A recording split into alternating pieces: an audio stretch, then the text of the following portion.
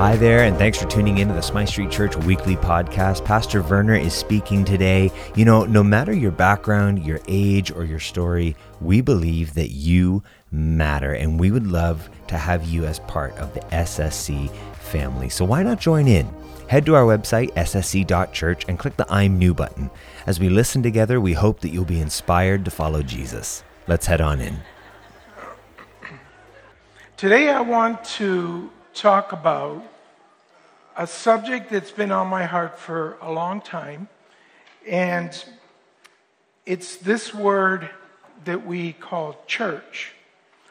And I believe that today there is a serious confusion as to the proper meaning and use of the word church. I think this word is actually misused, confused, abused, and greatly devalued. I told the staff that I, as a lead pastor, want to declare war on the misuse of the word church. There is in me a deep passion and a conviction that we need to get this word right. And we need to know what is the church, who is the church, why is the church. So this morning, we're going to read a passage from Colossians, and Barry Call is going to come, and he's going to be our reader. And Barry, your mic is down here, but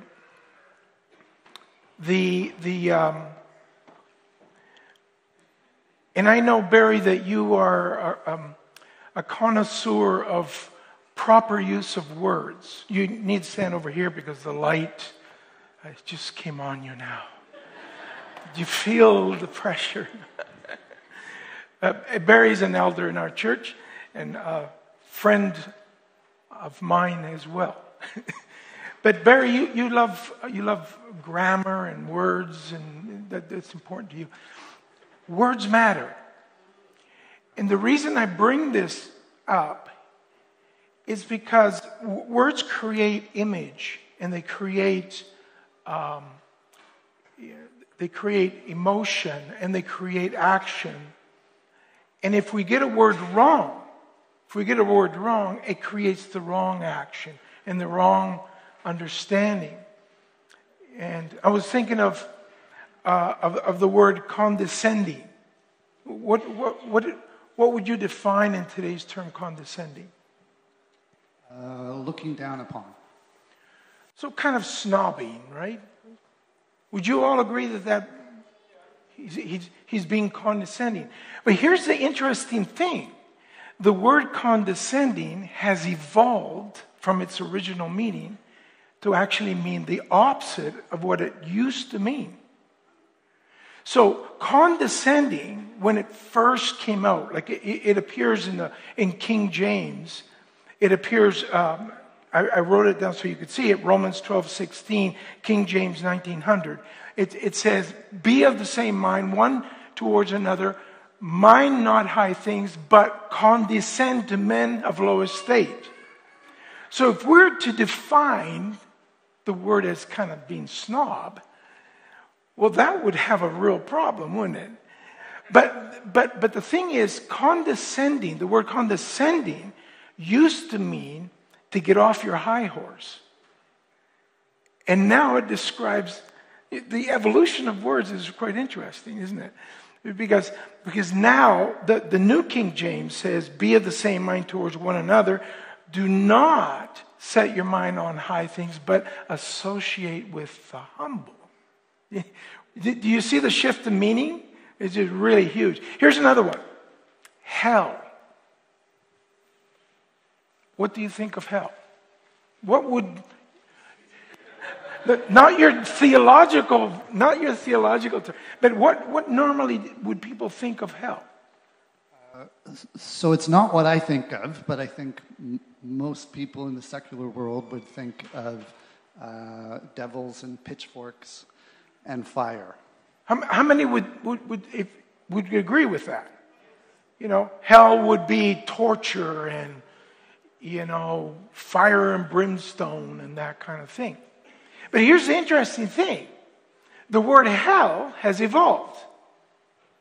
The original word hell meant under the ground. It, was used in the old German word for till, to turn the ground. And so hell originally in the English language meant anybody that goes into the grave, good or bad. They went to hell. And so look at how that's changed, Because in the original, the word hell in art comes from Dante's Inferno, that kind of... have you read that? I knew you would have read that. Part of it. Part of it. Is it pretty... It's hard going. Okay, so the old Apostles' Creed says this, and I put it on the screen. I believe in Jesus Christ, His only Son, our Lord, who was conceived by the Holy Spirit, born of the Virgin Mary, suffered under Pontius Pilate, was crucified, died, and was buried, and descended to hell.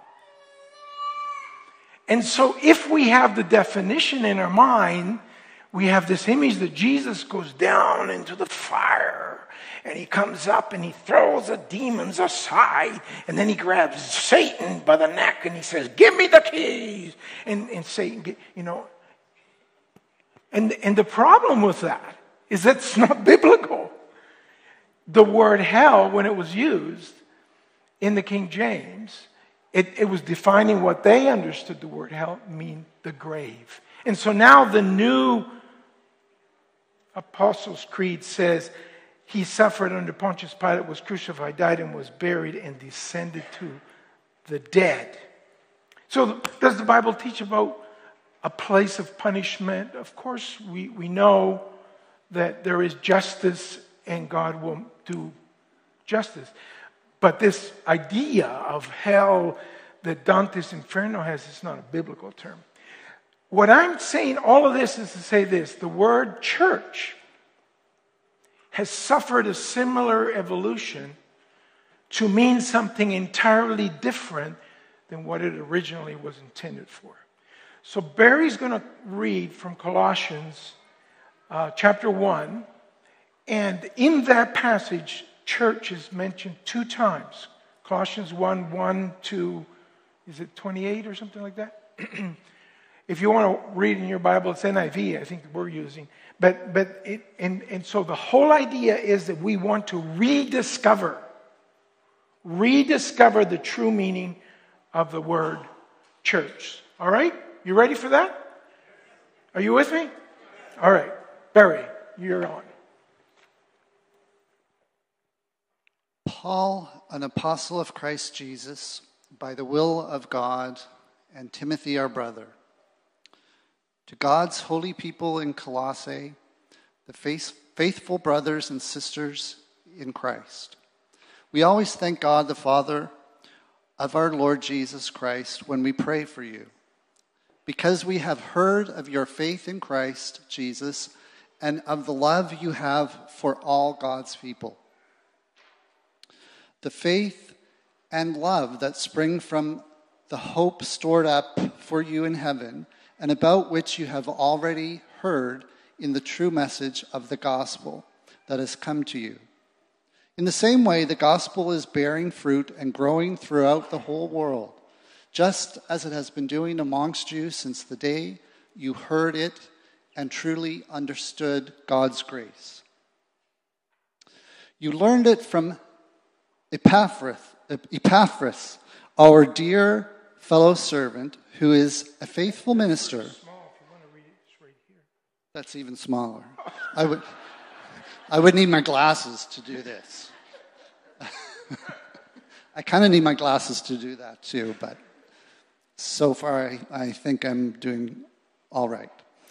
But if I make a big mistake, somebody let me know. Okay. Our dear fellow servant, who is a faithful minister of Christ on our behalf, and who also told us of your love in the Spirit.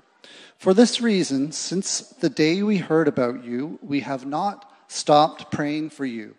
We continually ask God to fill you with the knowledge of his will through all the wisdom and understanding that the Spirit gives, so that you may live a life worthy of the Lord and please him in every way, bearing fruit in every good work, growing in the knowledge of God, being strengthened with all power according to his glorious might, that you may have great endurance and patience, and giving joyful thanks to the Father who has qualified you to share in the inheritance of his holy people in the kingdom of light. For he has rescued us from the dominion of darkness and brought us into the kingdom of the Son he loves, in whom we have redemption, the forgiveness of sins. The Son is the image of the invisible God, the firstborn over all creation. And so I really like this next part. And when Werner called me yesterday and asked if I would read this, I did a little bit of research about it and was reminded that this next part is actually a poem. So I wish we could have the words in Greek. If we understood Greek, I would read it to you in Greek. But it's still very beautiful in English.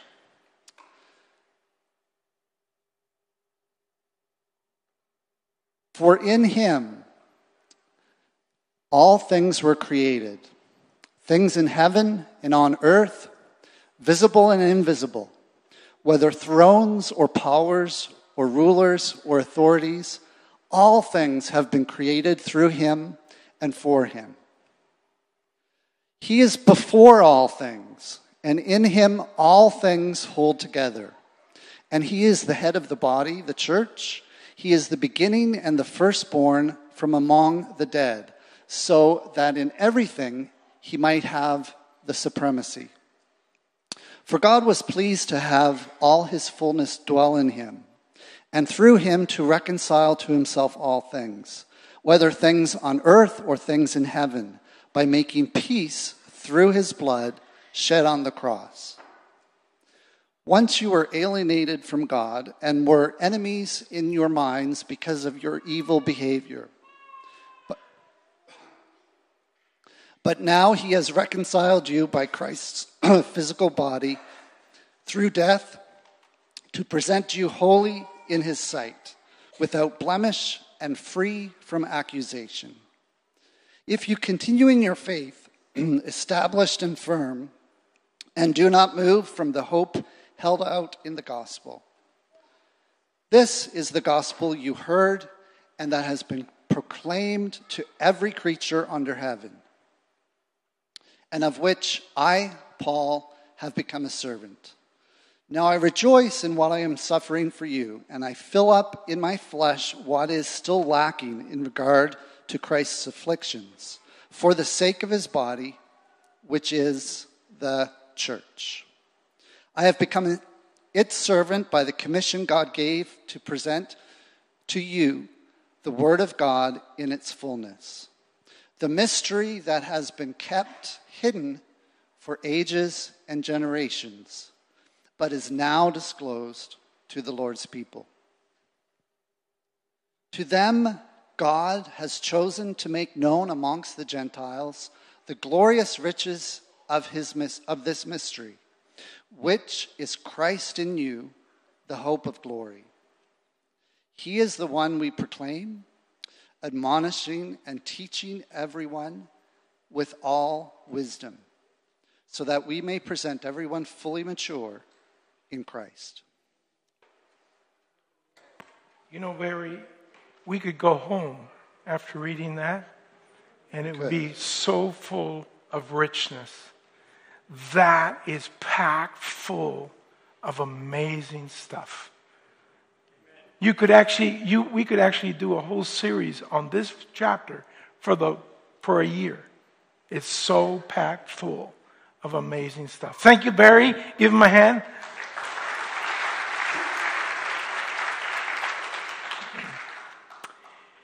If you look at a dictionary today, and I haven't looked at them all, but if you look at a few dictionaries and you look up the word church, the first definitions that you're going to get that would be kind of what we would call secular understanding of the word church are going to give you a couple of things. Number one, they're going to say the church is a building for public Christian worship. And they're going to say the church is a Christian religious service. Now, the first one, a public Christian worship, that's part of our culture. We understand that as our culture.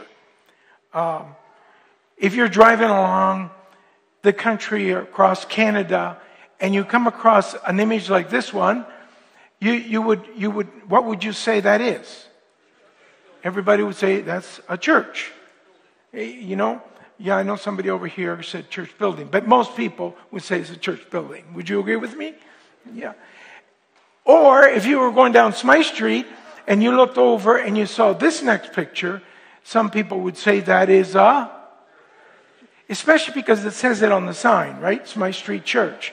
And so there it is, right on our sign. This is Smythe Street Church. Which is interesting in the context of what I'm going to talk to you about.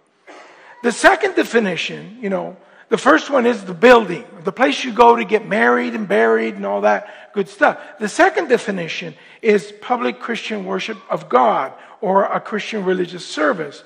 And people would say something like, do you attend church regularly? Or you might say something like, were you in church last week? Or you might say something like, what time does your church start? And your church start. And this understanding of what we did or what we're doing this morning is often defined as we're doing church. And there's different styles. There's liturgical church, where like Roman Catholic, Anglican, Eastern Orthodox, etc., liturgical style church, and they have their rituals and they have their way. And I'm not judging that or condemning that. There's beauty in all of that. Or there's conservative churches that are more the Protestant churches where they have the hymns and it's it has a more conservative approach. Or there is what we would call contemporary church, or some people would call charismatic church. And these are all ways that we do church. We call that. We do church. Our style, our music, the order of service, the way we raise our hands. I watched some of you raising your hands and worshiping God, and the way our band plays, and didn't they do an amazing job? Just a beautiful, worshipful sense of God's presence in what they were doing. But that is also culture. I love it. I love the way things are done. That someone gets up and preaches. That is part of our culture. And the way we do our songs. And the sound we have. The music we have. We call that, that's church. But that's the way we do church. If for example, if we were to take the Apostle Paul and put him in a time machine and shift him and land him right here, he would look around and he would go, what is happening? What is this?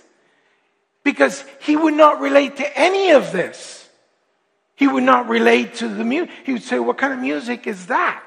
Because this afternoon, I'm going to be speaking at the African service that is here at 3. Trust me, they do church different. And it's pretty cool. But they dress different, their music is different, but that's what they call church. And if you go to different parts of North America, you will see people do church different. And they even say it different. We're doing church. It's like church, And it's this cultural thing. But the question is that what the Bible is talking about when it says church? And you say no because it's so well, but if it isn't, then why do we call it that? See, that's the interesting question. In our reading, there was verse 18, if you notice, it says that he, talking about Jesus, is the head of the body, the church. All through all kinds of verses in the New Testament refer to the church as being the body of Christ on earth.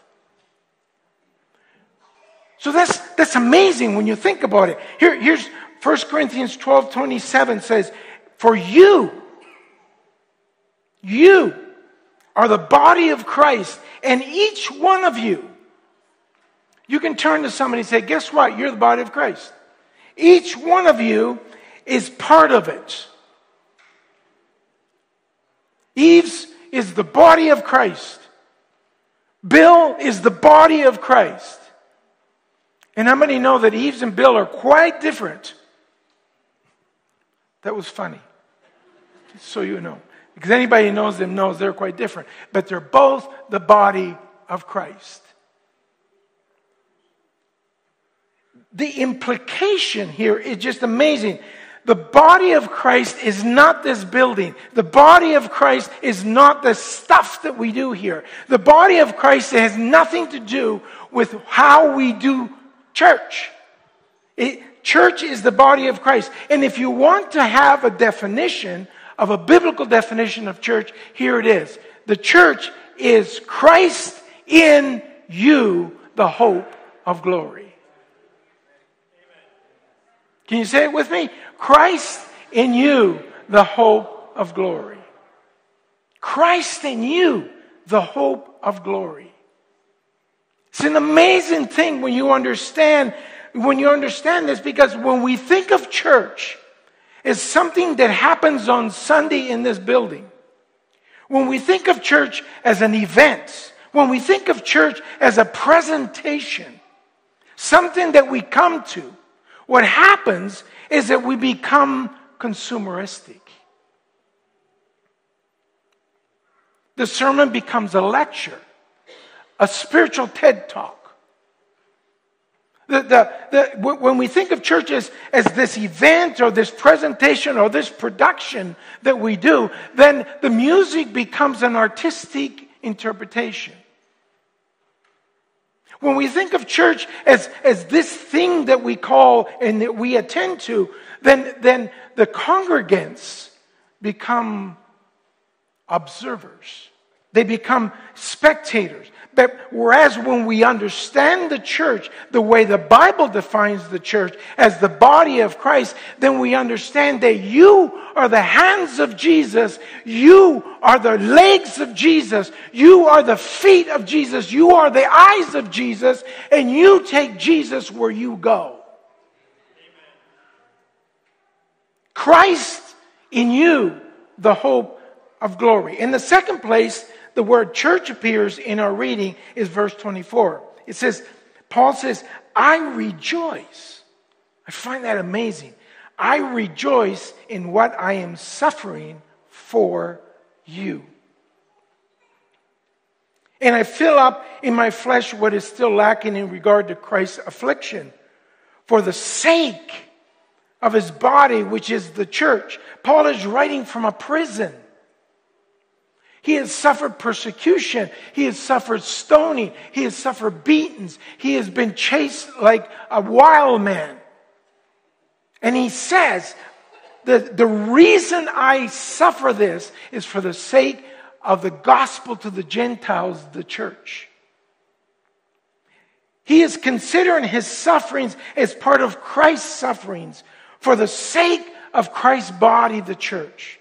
He's not talking about the finished work, atonement of Christ on the cross. We know that Jesus finished that task. In fact, he said, it is finished. But he's talking about the fact that Jesus said, the gospel will be preached and there will be persecution. And through suffering comes victory. Jesus himself said, in the world you will have tribulation. And the gospel has always been spread through tribulation and affliction.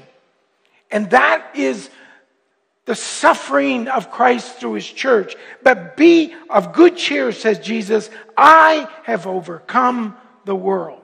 Paul is saying, I rejoice. I am delighted. I am happy to suffer for the sake of this building? For the sake of what we do this morning?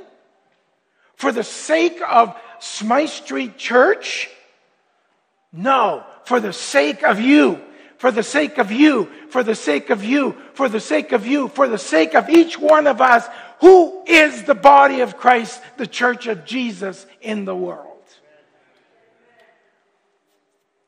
I'm glad we're not in a very conservative church, but you can say amen as high as you can, because that is liberating news. Because when you understand that you are the church, you are now on an adventure journey. You are now walking out Jesus in the world.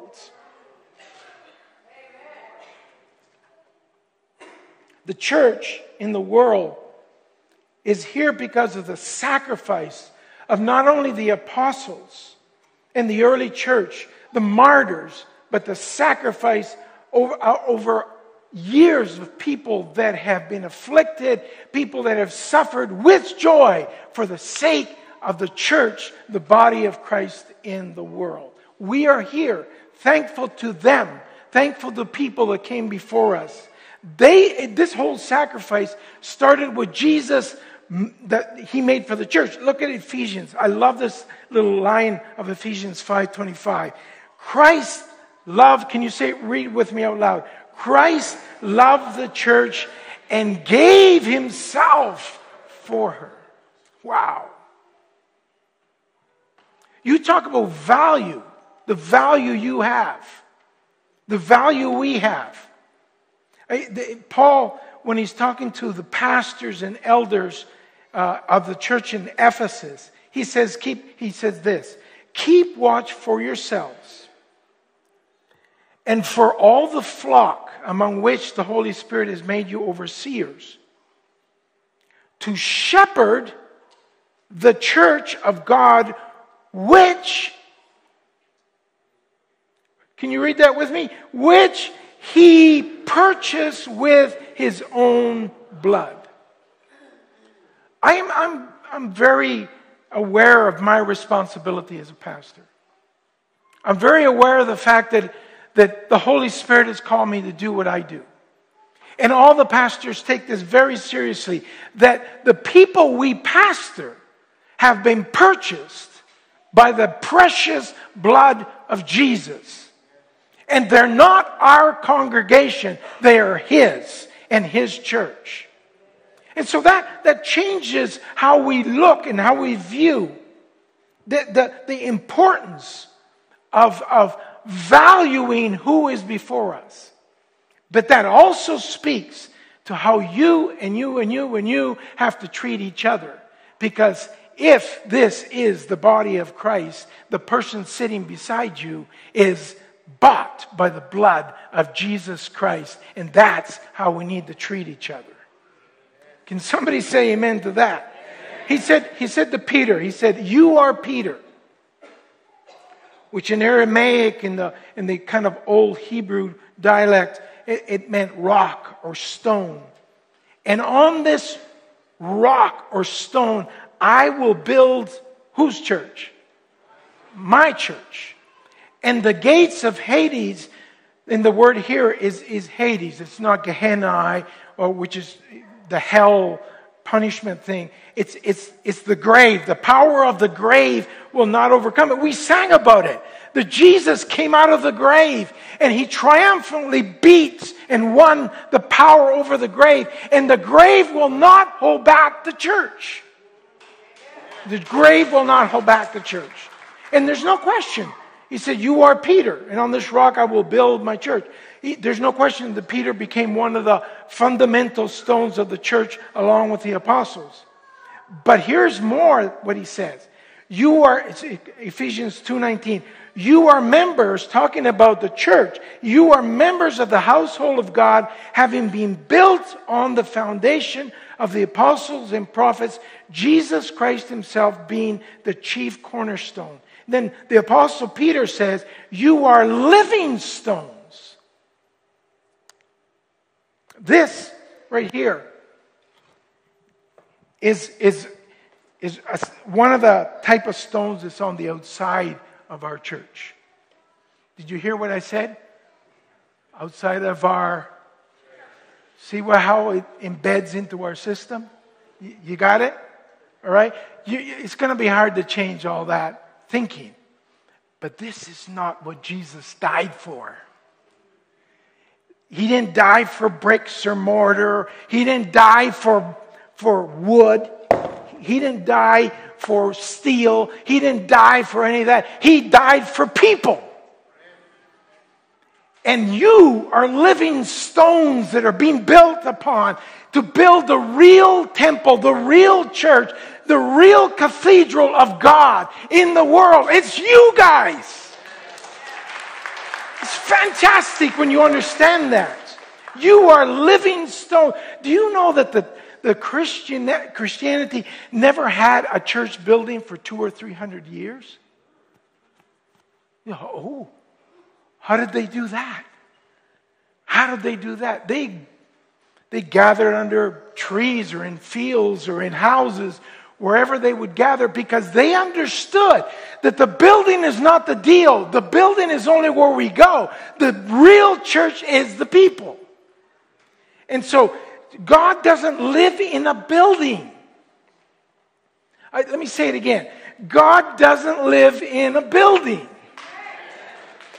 He lives in you. You're the building. God doesn't have an address. It's not 913 Smythe Street. It is your address. Wherever you are, that's where He lives. That's where He is. That's where His dwelling is. Prem, what's your address? 105 what? 105 Laurie Lynn. You know that's God's address too? That's God's address, Prem. And you know it, don't you? And He lives in that address. He lives in your address. That is, the church is. And so today, in a few minutes, I shouldn't say a few minutes because some of you are going to talk forever at the end, which is wonderful. I love it. But when we leave the building, guess what? The church will have left the building. And where will it go? It will go to your job. It will go to your house. It will go to your school. It will go wherever you go. The church will be rubbing shoulders with the world. That's where Jesus wants us to be. Wherever you are.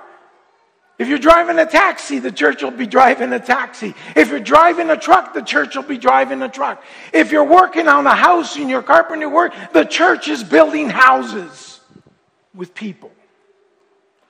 This afternoon, the African brothers and sisters will gather here, and then we'll be able to say the church is back in this building.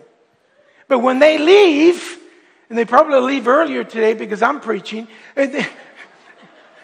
when they leave, we'll be able to say the church has left the building. When you go to the parking lot, look at someone and say, look at, the people are leaving the building. The church is leaving the building. Amen? What is the definition of a church again? Nah, I'll give you a definition. Put it on the screen. Can you take that with you today?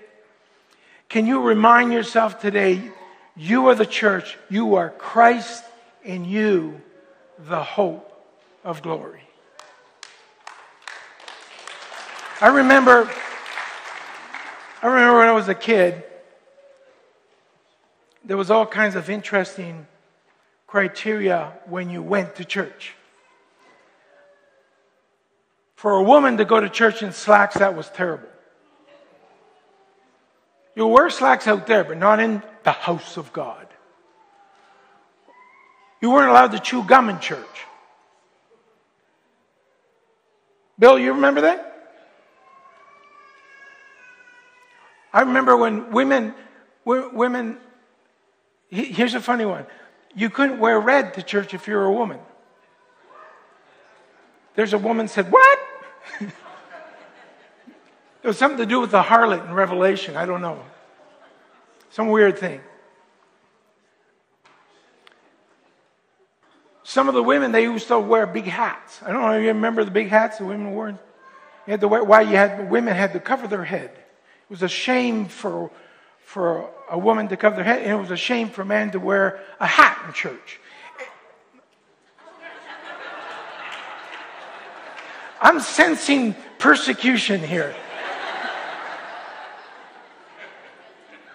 But here's what I want to tell you. That is fine. If you want to believe you can't chew gum in church, that's fine. But it has nothing to do with church. It's just your idea of what church is.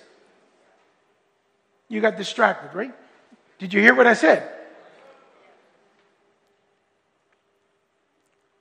Edward, where you're sitting right there, years ago there was a young guy came into church and sat right there, and he had a hat on. And somebody came down and said to him, by the way, if you're offended with people wearing hats in church, that's because you're old. Just so you know. Because it was our generation. Because some of the hats young people wear, you correct me if I'm wrong, are more expensive than most of the clothes we wear. Some of them are pretty expensive hats. So that's their tie. But this young guy came and he sat right there, and an usher came down. I found out about a week or two later, came down and told him, young man, this is the house of God. Take your hat off.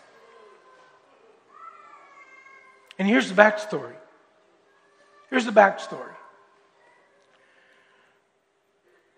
The mother was sitting beside him, and she had worked on him. Charlie, you know the history of this. She had worked on this young guy to come to church because she wanted him to hear about Jesus, and she had shared the Lord with him, and he finally came to church. And when they told him to take his hat off, Wes, you would know what I'm talking about too. When they told him to take his hat off, you know what the boy said? He leaned over to his mom and he said, I will never darken the door of another church in my life. And see, here's the thing.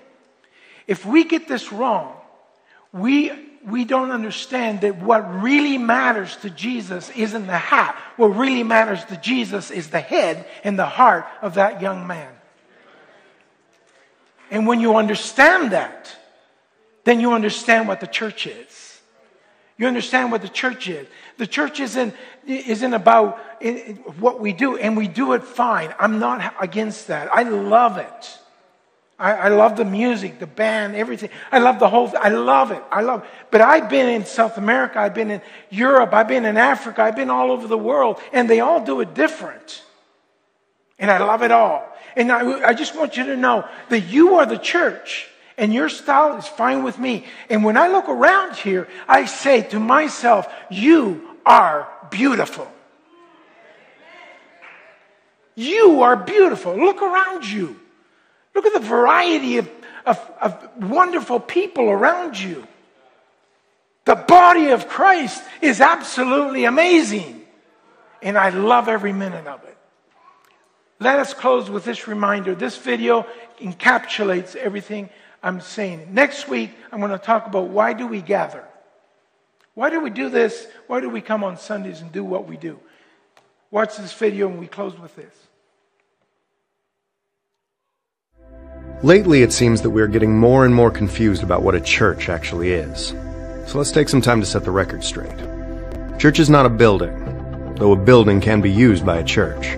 Church is not a denomination, though a set of beliefs should be important to a church.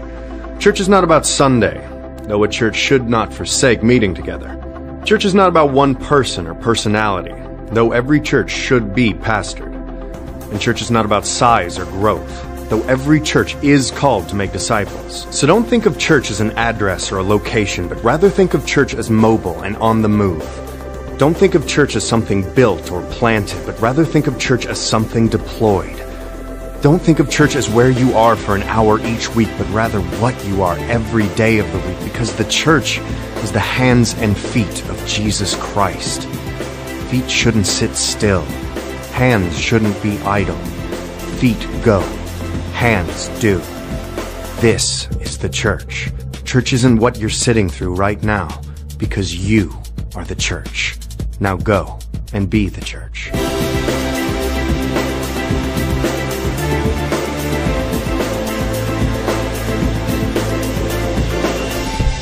Goodbye.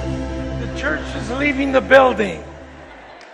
Go and be the church in the hands and the feet of Jesus wherever you are. Amen? God bless you. Next week, we'll keep going. We're so glad that you've joined us. You know, you are part of something bigger, and we want to invite you to get involved, to really be part of the team. You can help make ministry happen either by volunteering or by financially partnering with us. If you'd like to give, you can head over to ssc.church/give, and you can even sign up for automatic withdrawals so that you know that your money is consistently making a difference and you are inspiring others to follow Jesus. Why not start today? Head on over to ssc.church/give and sign up today. Thank you so much for joining us. God bless you in the week to come.